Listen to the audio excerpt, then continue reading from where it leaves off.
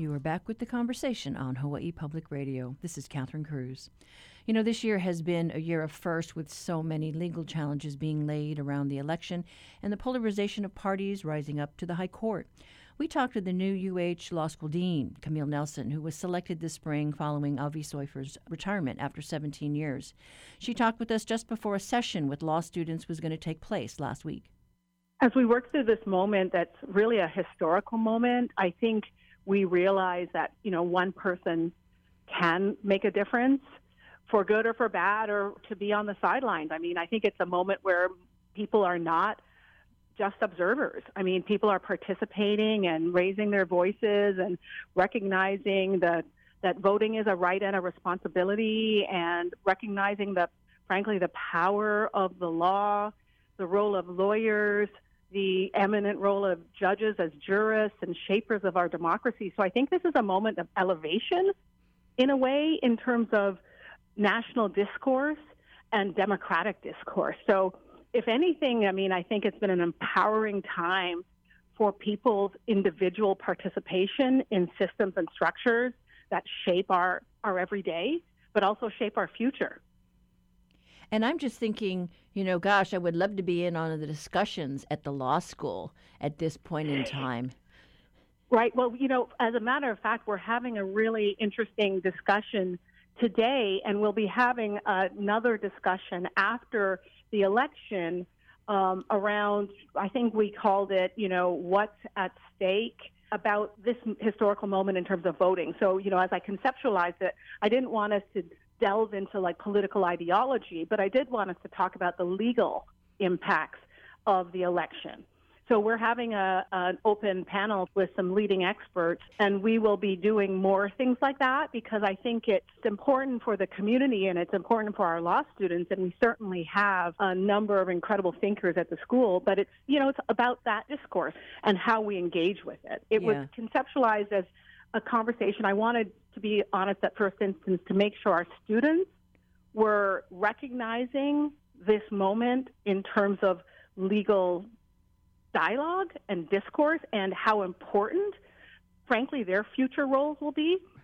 I guess for the students who are studying law now there at the university, it is really a historic time, and I know, many of the professors there and your predecessor had a personal relationship with Ruth Bader Ginsburg, and that loss, I'm sure, is just deeply felt. She came to lecture there, and there were folks that were very excited to be able to have that opportunity to meet her. Absolutely. And she was incredibly generous with her time, both at the law school and at local high schools, for example. So to me, that indicates that she cared deeply about the future and the future generations of legal leaders, I like to call them.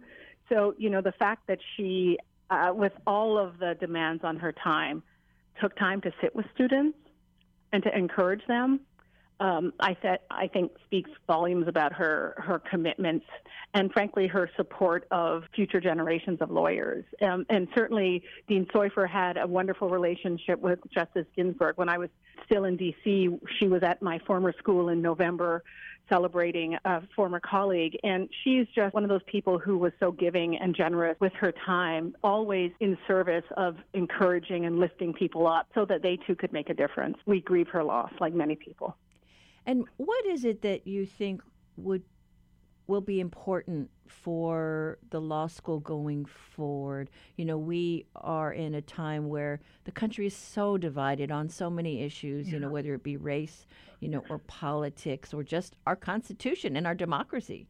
So first and foremost right now is making sure we're all safe and sound during the pandemic. And frankly, that has intersected through, as you know, everything we do, the way we deliver our education, the way we meet, the way we convene, like even this conversation I referred to that will be taking place around the election is through Zoom. But when we emerge from this pandemic, we want to emerge stronger, because I don't think the pre-pandemic February 2020 status quo will hold. So we have to continue to think about how we sort of lift our voices and enhance our participation in things that matter be those constitutional questions, policing or criminal justice, criminal legal system questions, questions about climate justice. I mean, what are the pressing issues of the day, but also how we engage them and through what mechanisms? So how does the technology and the communication look around that, right? I think we know now as well that people can attend classes and work remotely and online, and are we ready for that new reality, right? What do our classrooms look like if we plan for 20 years from now? But, my main thing is always making sure the students understand that they are tomorrow's leaders, and I can't say that enough. So they, too, will be participating in really important ways in shaping this state's future and this country's future and how the world engages in the next several decades. It's their time. And I think that our job as educators is to make sure that we do what we ought to responsibly to support them, to take that baton and accelerate and really amplify their voices, because I think this moment as well, we've seen that the young people, the Gen Zers and the millennials are sort of participating, and they're activated, and we want to make sure they're activated and participating with great legal skills. That's my job. And that's our job at Richardson, to make sure they harness the power of the law to do great work and to do great things in service of the state and the country and beyond. It has been very disheartening to see the discourse and the emotion and the disrespect. I mean, we all can have differences of opinion, but, it's the civility, I think, that, it pains me anyway when I hear that we have to shout at each other. It's just, it's kind of sad. And thank you for saying that. I feel the exact same way, and I've said it so many times now. I wonder if people hear it, when I've been speaking locally, but, civility is important, and it bespeaks professionalism and respect. And if we can't disagree even respectfully, what chance do we have of truly hearing each other, right? And, one of the tenets I've said of mindfulness is listening to learn, not just to respond. And sometimes that's really hard for lawyers, because we're listening to think about how we juxtapose or intervene or intercept and, strategically posture, as opposed to actually absorbing what someone is saying out of respect and thinking about it and contemplating, and then trying to think how we can work together. And frankly, also how you can serve your client. But it doesn't mean sort of canceling someone, right? And it doesn't mean disrespecting someone. And it certainly doesn't mean yelling at someone or name calling. So I think there has been a tone setting, frankly, from the highest levels, that we're going to have to readjust to do better. And by better, I mean to be more appreciative and respectful of each other, because, also the young people are listening and watching. And if we don't engage civilly and professionally and respectfully with each other, we're also setting a tone and modeling for them. And I don't think it's ever appropriate to be vicious and nasty, and some of what we've seen is beyond discourteous, and it's damaging. Now, I know you're just coming on board here at the University of Hawaii. You've been here before, but I mean, is there anything that you just want to share that you're struck by?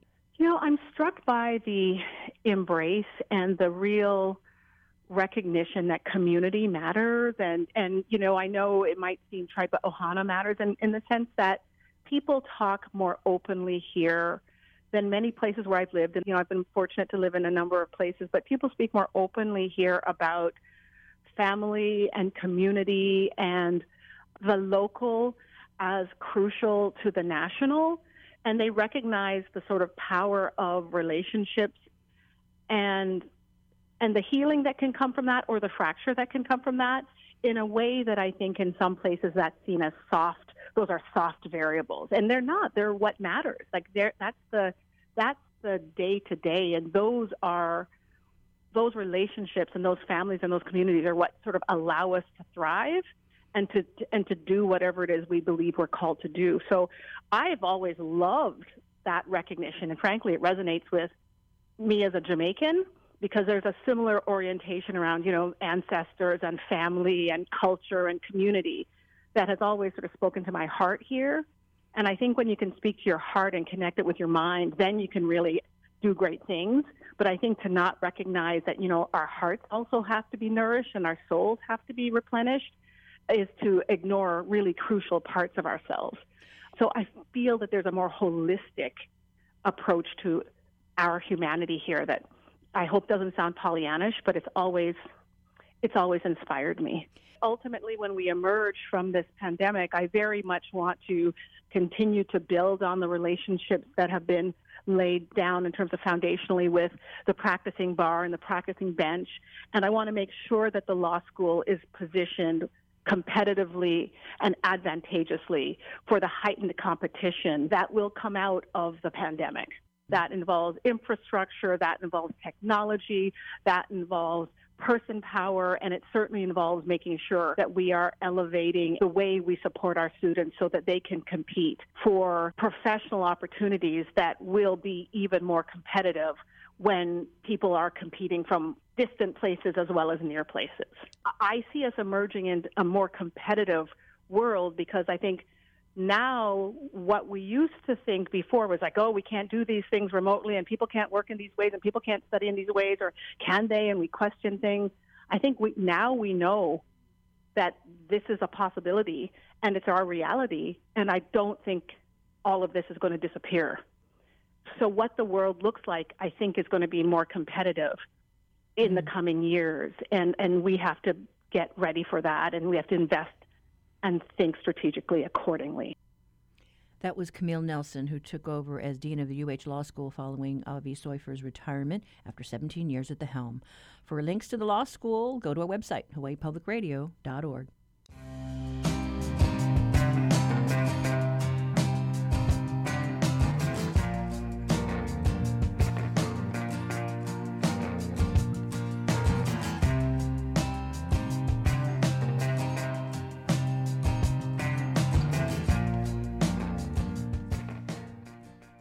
This is The Conversation on statewide, member-supported Hawaii Public Radio.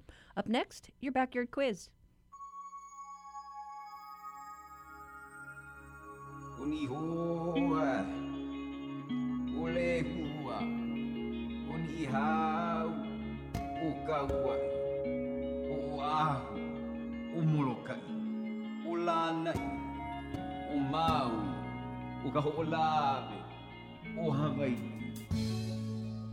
For today's backyard quiz, we're shining the spotlight on a Maui-born civil rights activist and historian who's also a Supreme Court Justice widow. This native of Pu'unene was the daughter of Filipino immigrants who arrived here in Hawaii in 1910. A couple of years after graduating from high school, she moved to New York to live with her uncle and aunt, where she took night classes at Columbia University to become a court stenographer. The NAACP hired her in 1948 as a secretary in Washington, D.C. In her first assignment, she picketed the movie The Birth of a Nation at a local theater, which soon stopped playing the film.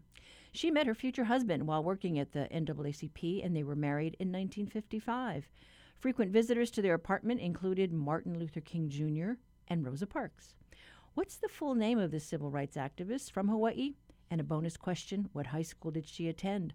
Call 941-3689 or 877-941-3689 if you know the answer. The first one to get it right gets a reusable tote bag. The townspeople, you got it right.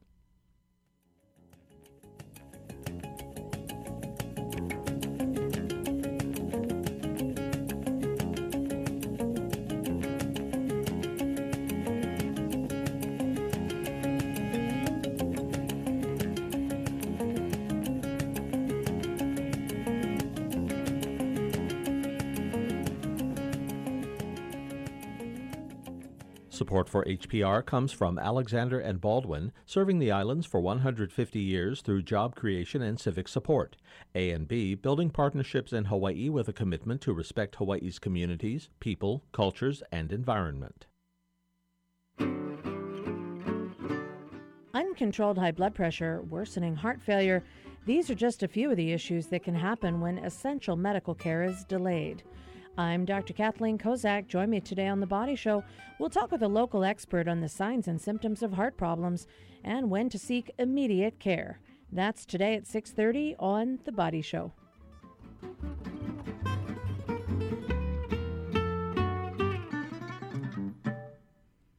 Hawaii's new mail-in balloting process has managed to increase voter response in a big way. But in some states across the country, the process has spurred lawsuits from blind voters who feel disenfranchised. We hear from the head of the Hawaii Disabilities Rights Center, Louis Erdeshek, about the concerns here in the islands. The mail-in voting actually has pluses and minuses. I mean, in some ways, it can make things a lot easier for people with disabilities, right? Because if you otherwise have a mobility issue and you have to go down to a polling place and we have to make sure the polling place is accessible, here you can just pop it in the mail and that's the end of it. So on some level, it makes it easier. For some people, it does pose additional challenges because, the biggest problems I think that we're seeing are folks that are visually impaired, because you get under the old system, and of course I say the old system, you still can at least go down. Every island has a couple of polling places that are still open. So if you want to go down and vote in person, you still can. It's just that it's much more limited, and you can't go to your local polling place like you could prior to this year, but it's still an option. But the biggest issue we've seen in terms of obstacles are folks with visual impairments, where if you just get the paper ballot, then you can't see how to, and you don't know how to fill it in. Then you need somebody to help you. And then you lose that, the privacy and the secret ballot aspect of it. So there are forms available from the Office of Elections in like an electronic format. And so you contact them, and then there are ways that they can send it to you, essentially, via email, that you can fill it out the same way that you might in terms of using other kinds of assistive technology devices. So that's probably the biggest downside to it. But in many ways, it can make it easier. As I say, it's pluses and minuses. I mean, we tried to raise this to the legislature when they were looking at going to the all mail-in system, and we did say that we thought they should have more in-person polling centers open, but they didn't do that.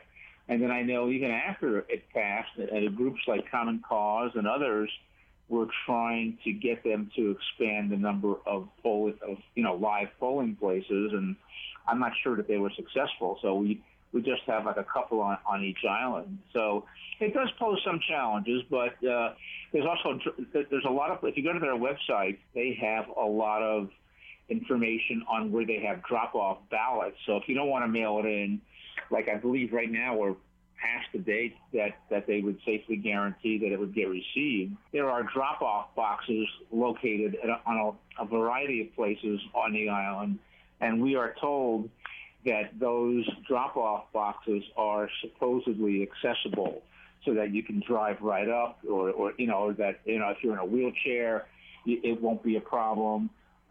So there are still lots of options for people with disabilities to exercise the right to vote. I've always believed that it's really important for people with disabilities to vote. I've worked at the legislature a lot. I was a staff attorney up there years ago. I go back now and I testify on bills. I've always felt that it's really important for people with disabilities to be considered and counted as a political force, so to speak, so that it sounds trite, but it's important for their voice to be heard.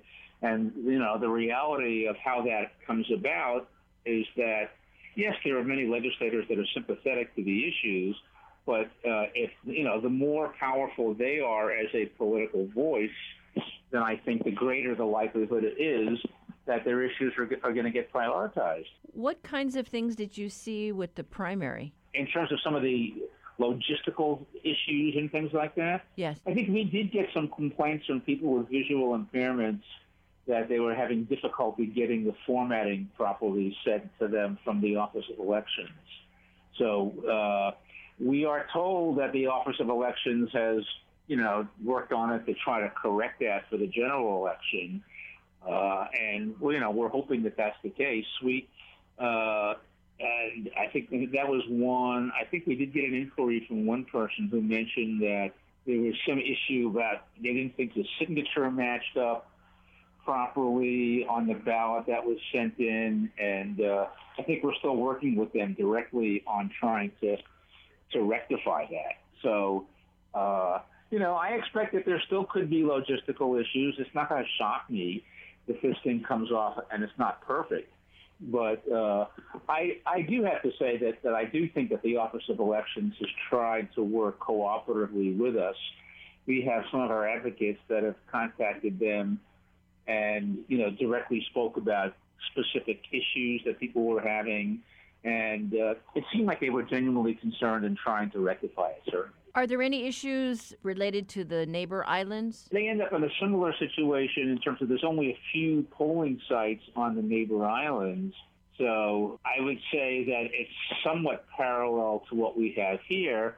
But because it's more rural and it's more spread out, I think there is some chance that if somebody wants to actually go and vote in person, it could be those issues could be a little bit more exaggerated on the neighbor islands. But if you look at the Election Commission website, they do have those drop-off boxes on the neighbor islands as well. The other issue that might come up with somebody that hasn't registered yet, I believe you can do a same-day registration if you go in person. I don't think you can do it online anymore. Yeah, no, you can do in person. Right. So if somebody with a disability, or anybody for that matter, if they still want to vote, then and they haven't registered, then they do have the same-day registration. So not every state provides for that. So that is, I think they've done a pretty good job of trying to expand the ability of people to vote. My recollection is that the turnout in the primary was sort of like a record high, wasn't it? Mm-hmm. I think that the percentage of turnout was really good. And so, as you know, Hawaii has historically had a lower turnout. So to the extent that the mail-in system increases participation, I think anybody who believes in the importance of democracy and voting would have to say that that's a good result. From our perspective at the Disability Rights Center, it's important to be as inclusive of people with disabilities as possible and to make sure that any barriers to voting are eliminated.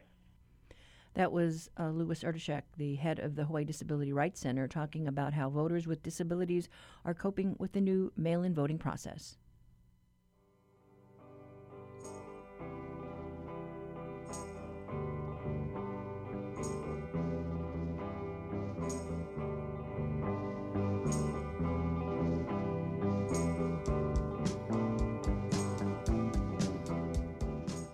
Support for Hawaii Public Radio comes from the Scheidler College of Business at UH Manoa. The next online info session for the Executive MBA is November 5th. scheidler.hawaii.edu. Imagine a group of engaged peers who get together to connect with each other, to celebrate and support our community, and to have a good time. You've just envisioned Generation Listen, an HPR project that connects younger listeners with the station and each other. It's a group that's welcoming, diverse, and lively, and we want you to be a part of it. We're always looking for new members and for volunteers interested in joining our leadership team. Follow us on social at HPR Gen Listen. American voters will finally get to choose who they want in the White House. I'm running as a proud Democrat, but I will govern as an American president. Get out and vote. The red wave is coming. And an anxious nation awaits the results of critical contests around the country. Join us Tuesday night for NPR's special live coverage of Election Night 2020 from NPR News. Live coverage begins Tuesday afternoon at 2 here on HPR 1. Before the COVID-19 pandemic struck, some say it seemed like we were rounding the corner on environmental consciousness in America. But when pandemic concerns skyrocketed, the need for masks, gowns, face shields, takeout containers, and other items, some feared the headway being made on plastics would be lost. Suzanne Fraser is the co-founder of the Beach Environmental Awareness Campaign Hawaii, or BEACH for short. The group recently hailed the success of a year-long effort to recycle 1.2 million plastic bottle caps into fuel. Fraser says the pandemic has set back recycling efforts in the nation. She spoke to the Conversation's producer Harrison Patino about how plastic recycling and cleanup efforts here in Hawaii have been impacted by COVID-19 and what needs to be done going forward. We've been working very hard on the issue of reducing plastic at the source and helped introduce the first bills to ban plastic bags and take action on smoking, which are also made of plastic, and along came styrofoam bans and so on. And, it took a very long time to get progress in that area. In fact, when we finally passed Bill 40 last year, it had been a 13-year effort by our organization to get polystyrene foam banned on this island and to get a proper plastic bag ban done. And so things were definitely on a roll, I felt, and because we had the support both from lawmakers and the community, even the businesses were on board, and then the pandemic hit and things went a little bit backwards. So I'm hoping that, we can get back on track soon and get back to using less plastic. It's a real conflict to be placed with. I mean, what are your thoughts on this resurgent need for plastic as people have to choose between environmental consciousness and economic convenience? I don't actually see it as that kind of a dichotomy between environmental consciousness and economic convenience, because the thing was that when I was growing up, nobody wasted plastic. Everybody knew that was wasteful in two ways. One was wasting money because you were buying something that you're going to use once or twice or a few times and dispose. And the second one is wasting landfill space and throwing something away. And somewhere along the line, people just started losing that kind of consciousness and becoming more wasteful and not thinking about the money side of it either. And I think these days people have been a bit taken in by those words single-use plastic and think that those items are single-use, like bags, bottles, utensils, cups. None of that single use, actually. All of that can be used over and over again. And when it comes to masks, unless you're in the health profession and you have to throw it away after one use, you don't have to be throwing away masks after one use either. And of course, it's even better if you can use reusable items. And in the long run, that's the most cost-effective way, is to get reusable cloth masks, reusable cloth bags, reusable utensil sets. That's the best way to go for both an economic benefit and an environmental benefit. Otherwise, if you're continuously buying disposable items, you're wasting money and you're causing an environmental overload of plastic mess. Now, we really have seen that rise in plastic products, specifically masks, but in other cases, anything from bubble wrap to takeout containers. I mean, anecdotally, is it safe to say that we're seeing more trash on our streets and on our beaches? I know myself, on hikes, going to beaches, even on the streets, I'm seeing discarded masks everywhere. Yes, I've seen discarded masks too, which is really sad. And I think that people are very aware of cutting the six-pack ring holes open before discarding them, but I don't think the message has got across at all, and I hope it does now, that masks have loopholes, holes to go around your ears, and those need cutting too. Like anything you dispose of that's a hole or a loop must be cut open, and letting masks, I don't know how they're getting all loose everywhere into the environment, whether people are just being careless, whether they're blowing out of the car or whatever it is. But when you've got a plastic item, well, hopefully you won't, but if you have a plastic item, it's really important to be conscious of where is it and making sure that you've got it and you put it away properly or dispose of it properly and not just let it, fly out of a car or wherever it went. Now, in terms of the immediate short term and maybe even the longer view of things, do you think that there's going to be a serious impact to marine debris because of the increase in plastics that are being used during this time? There's always a serious impact on marine debris. Well, really, the impact is on marine life, if plastic pollution increases. And unfortunately, what's going on is that the oil industry, which supplies the plastics industry, are now ramping up efforts to make more plastic, because the more that people move away from fuel-driven cars to electric cars, the industry wants to find a new way to use up all that excess oil. And, of course, with the pandemic and all the plastic that's now being utilized, that's another whole industry increasing. And unfortunately, in some places around the U.S., they're rolling back laws that require people to bring their own reusable bags and so on, and let stores hand out plastic bags.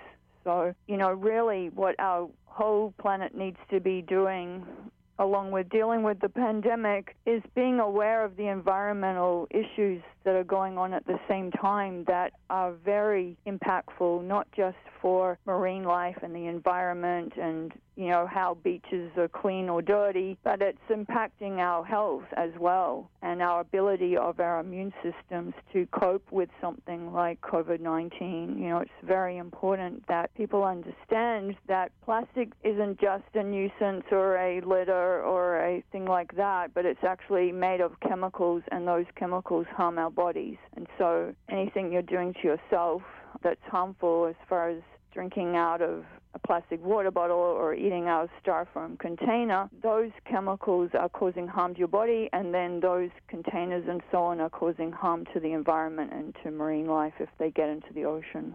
I mean, do you think people's capacity to really care for these big picture issues has been diminished by the pandemic? It seems like in a normal year, and of course 2020 by no means has been a normal year, but in a normal year, it seems that people were getting better and better about understanding the environmental scope of the issues that we face in the modern world. But as the pandemic loomed upon us, it seemed almost that people were more focused with much more immediate issues. I mean, not to turn this into a psychological issue, but do you think mentally people just don't have the capacity to care about these larger issues? It's very hard to generalize about a whole population, but I can tell you that the media focuses pretty much just on the pandemic. I mean, we just accomplished an enormous goal yesterday, which was sending 1.2 million plastic caps and lids for recycling and turning into oil. And that was a years-long project, and it's had no coverage whatsoever because probably the pandemic, because we just opened for tourism yesterday, and unfortunately it was on the same day. So maybe from the media's perspective, it's not as important. I don't know. But from the business perspective, they're using this pandemic, I feel, as an excuse to try to roll back very important laws like Bill 40 and Bill 59. 59 bans plastic bags, 40 bans a whole lot of disposable plastic used for food and drinks. And, they'll want to use any excuse to do that and to say that it's going to save them money if they don't implement those new laws, when actually it's going to save them money if they did and improve people's health if they did. And that, my point is that we need to build people's health and immune systems up, not diminish them continuously with the onslaught of plastic chemicals.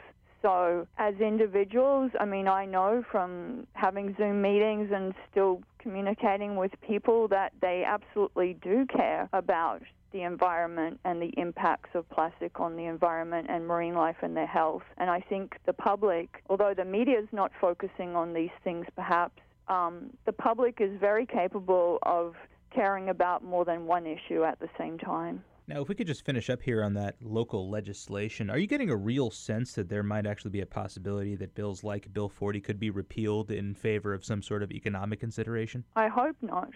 I hope that lawmakers, that they don't let that happen, because this was a very hard-won victory for everyone, for our health, for the environment, for marine life.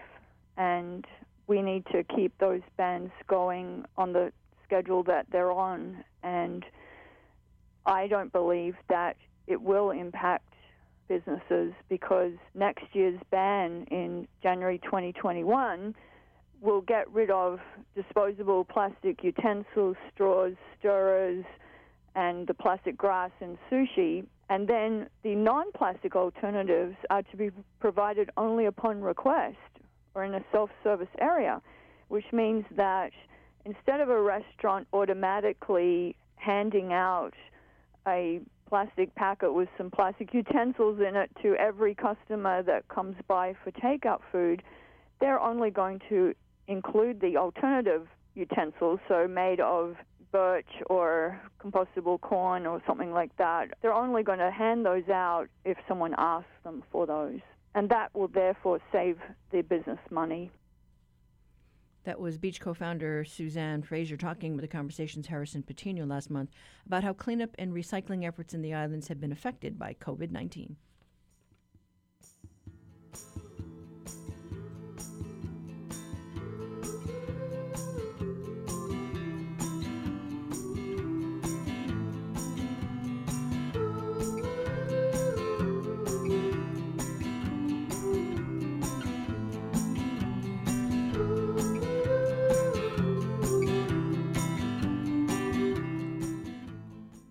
Earlier in the show, we asked you about an American civil rights activist and historian who was born on Maui in 1928. Her parents were Filipino immigrants who had moved to Hawaii in the early 1900s. She attended Pu'unene School and graduated from Baldwin High in 1945. A few years later, she moved to New York City, where she took night classes at Columbia University, studying to be a court stenographer. Her career would take her to Washington, D.C., working as a private secretary for the NAACP, and this is where she met her future husband, Thurgood Marshall, who was executive director for the NAACP Legal Defense and Educational Fund. They married in 1955 and had 2 sons. In 1967, President Johnson successfully nominated Marshall to be an Associate Justice of the Supreme Court of the United States. In so many photos, you can see Pu'une native Cecilia Sissy Suyat Marshall standing proudly by his side. And congratulations to Shulan Schubert Kwok, you got it right. And thanks to Derek Malama for spurring today's quiz. If you have one, send it to talkback@hawaiipublicradio.org. We now take another pause for the monthly Civil Defense Siren Test. Stay with us. We'll be right back in just a moment.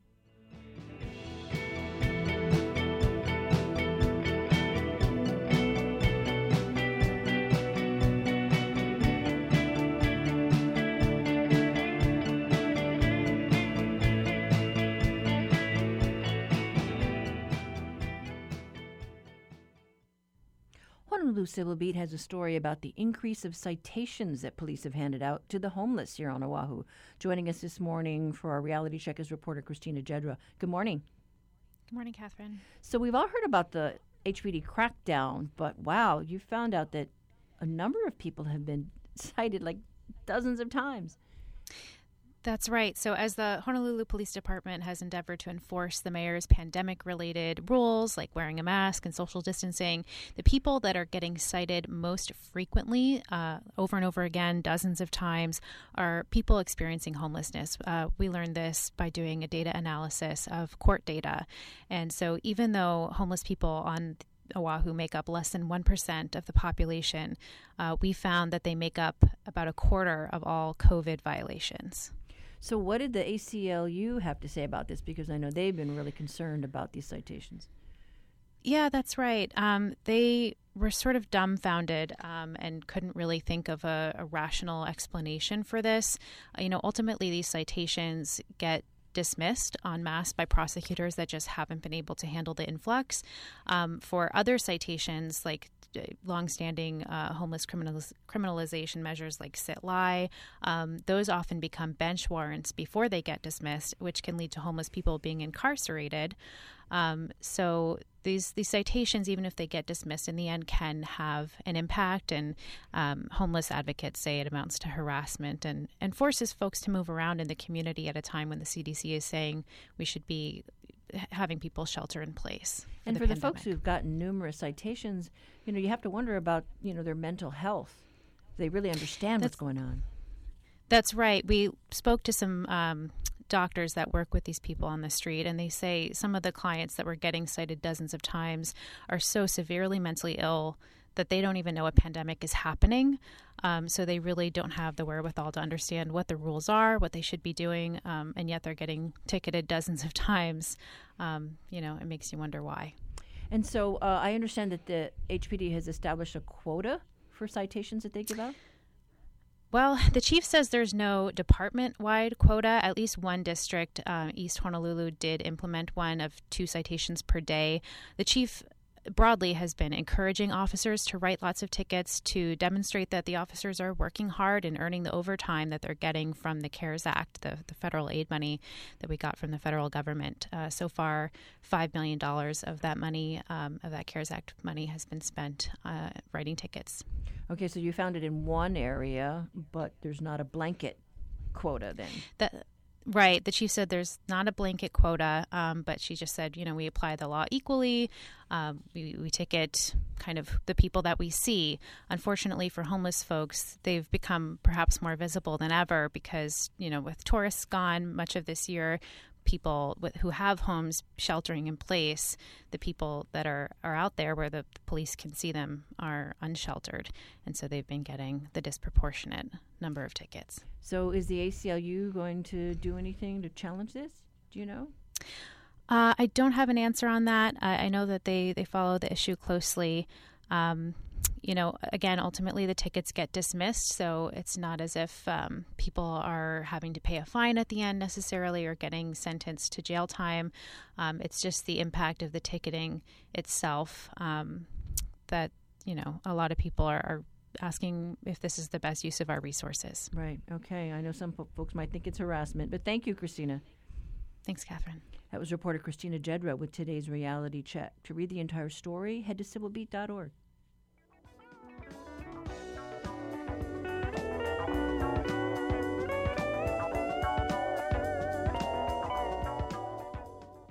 Actors interested in auditioning for Aloha Attire, a new play at Kumu Kahua Theatre, were encouraged to do so in 80s fashion. It was to add a little tongue-in-cheek fun to playwright Lee Cataluna's original script. The show opens virtually on November 5th, so if you need a break from election stories, you might want to check it out. Take a listen.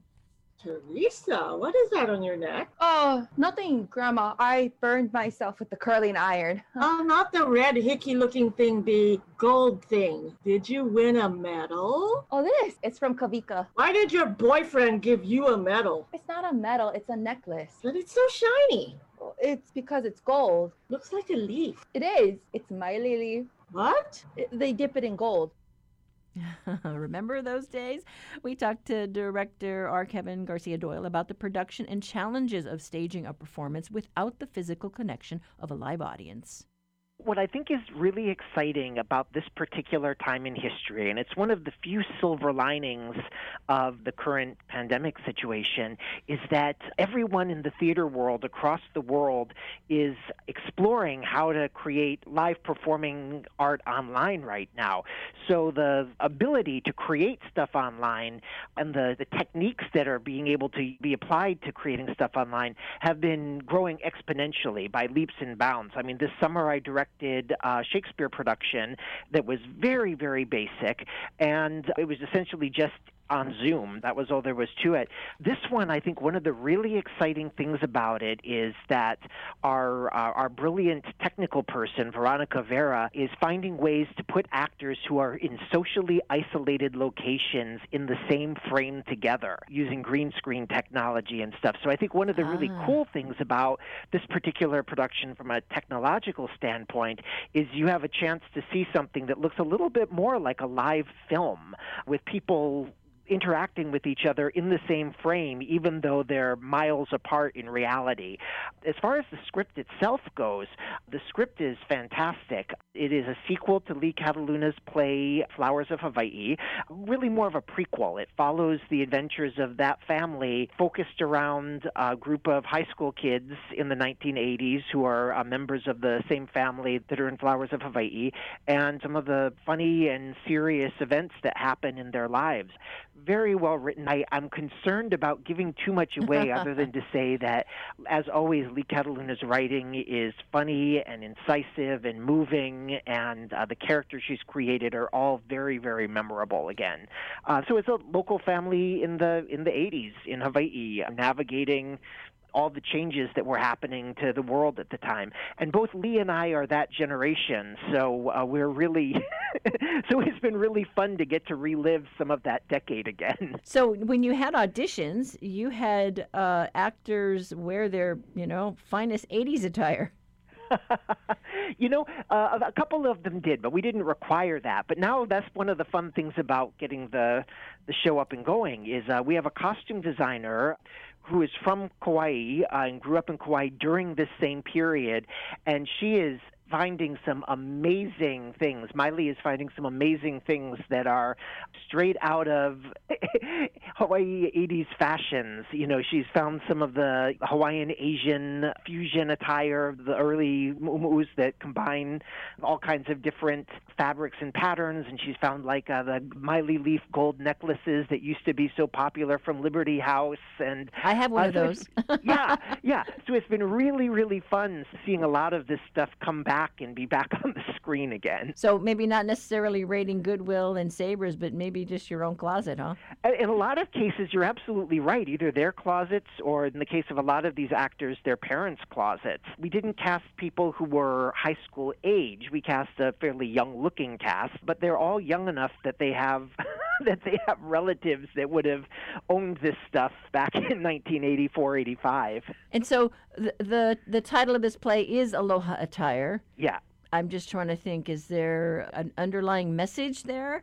I think that's actually one of the things that the script explores. Each of the scenes is centered around a specific item of Aloha Attire. The very first scene is centered around a child's mu'umu'u. The second one is around the gold Miley leaf pendant.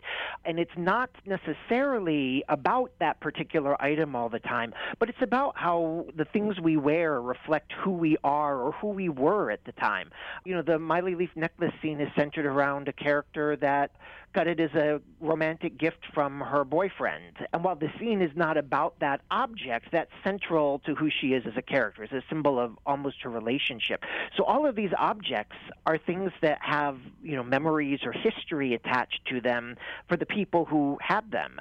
We've had a lot of conversations about how, sometimes you'll go into an attic after a relative passes away and find a box of stuff, and you'll know that every single object in that box contained all of these memories and all of this importance for them, and some of it you might be aware of and some of it might be lost. And that's, I think, part of what Lee is exploring in this particular play, is the idea of what we remember, what is left behind, and what is lost to time because it's not passed on.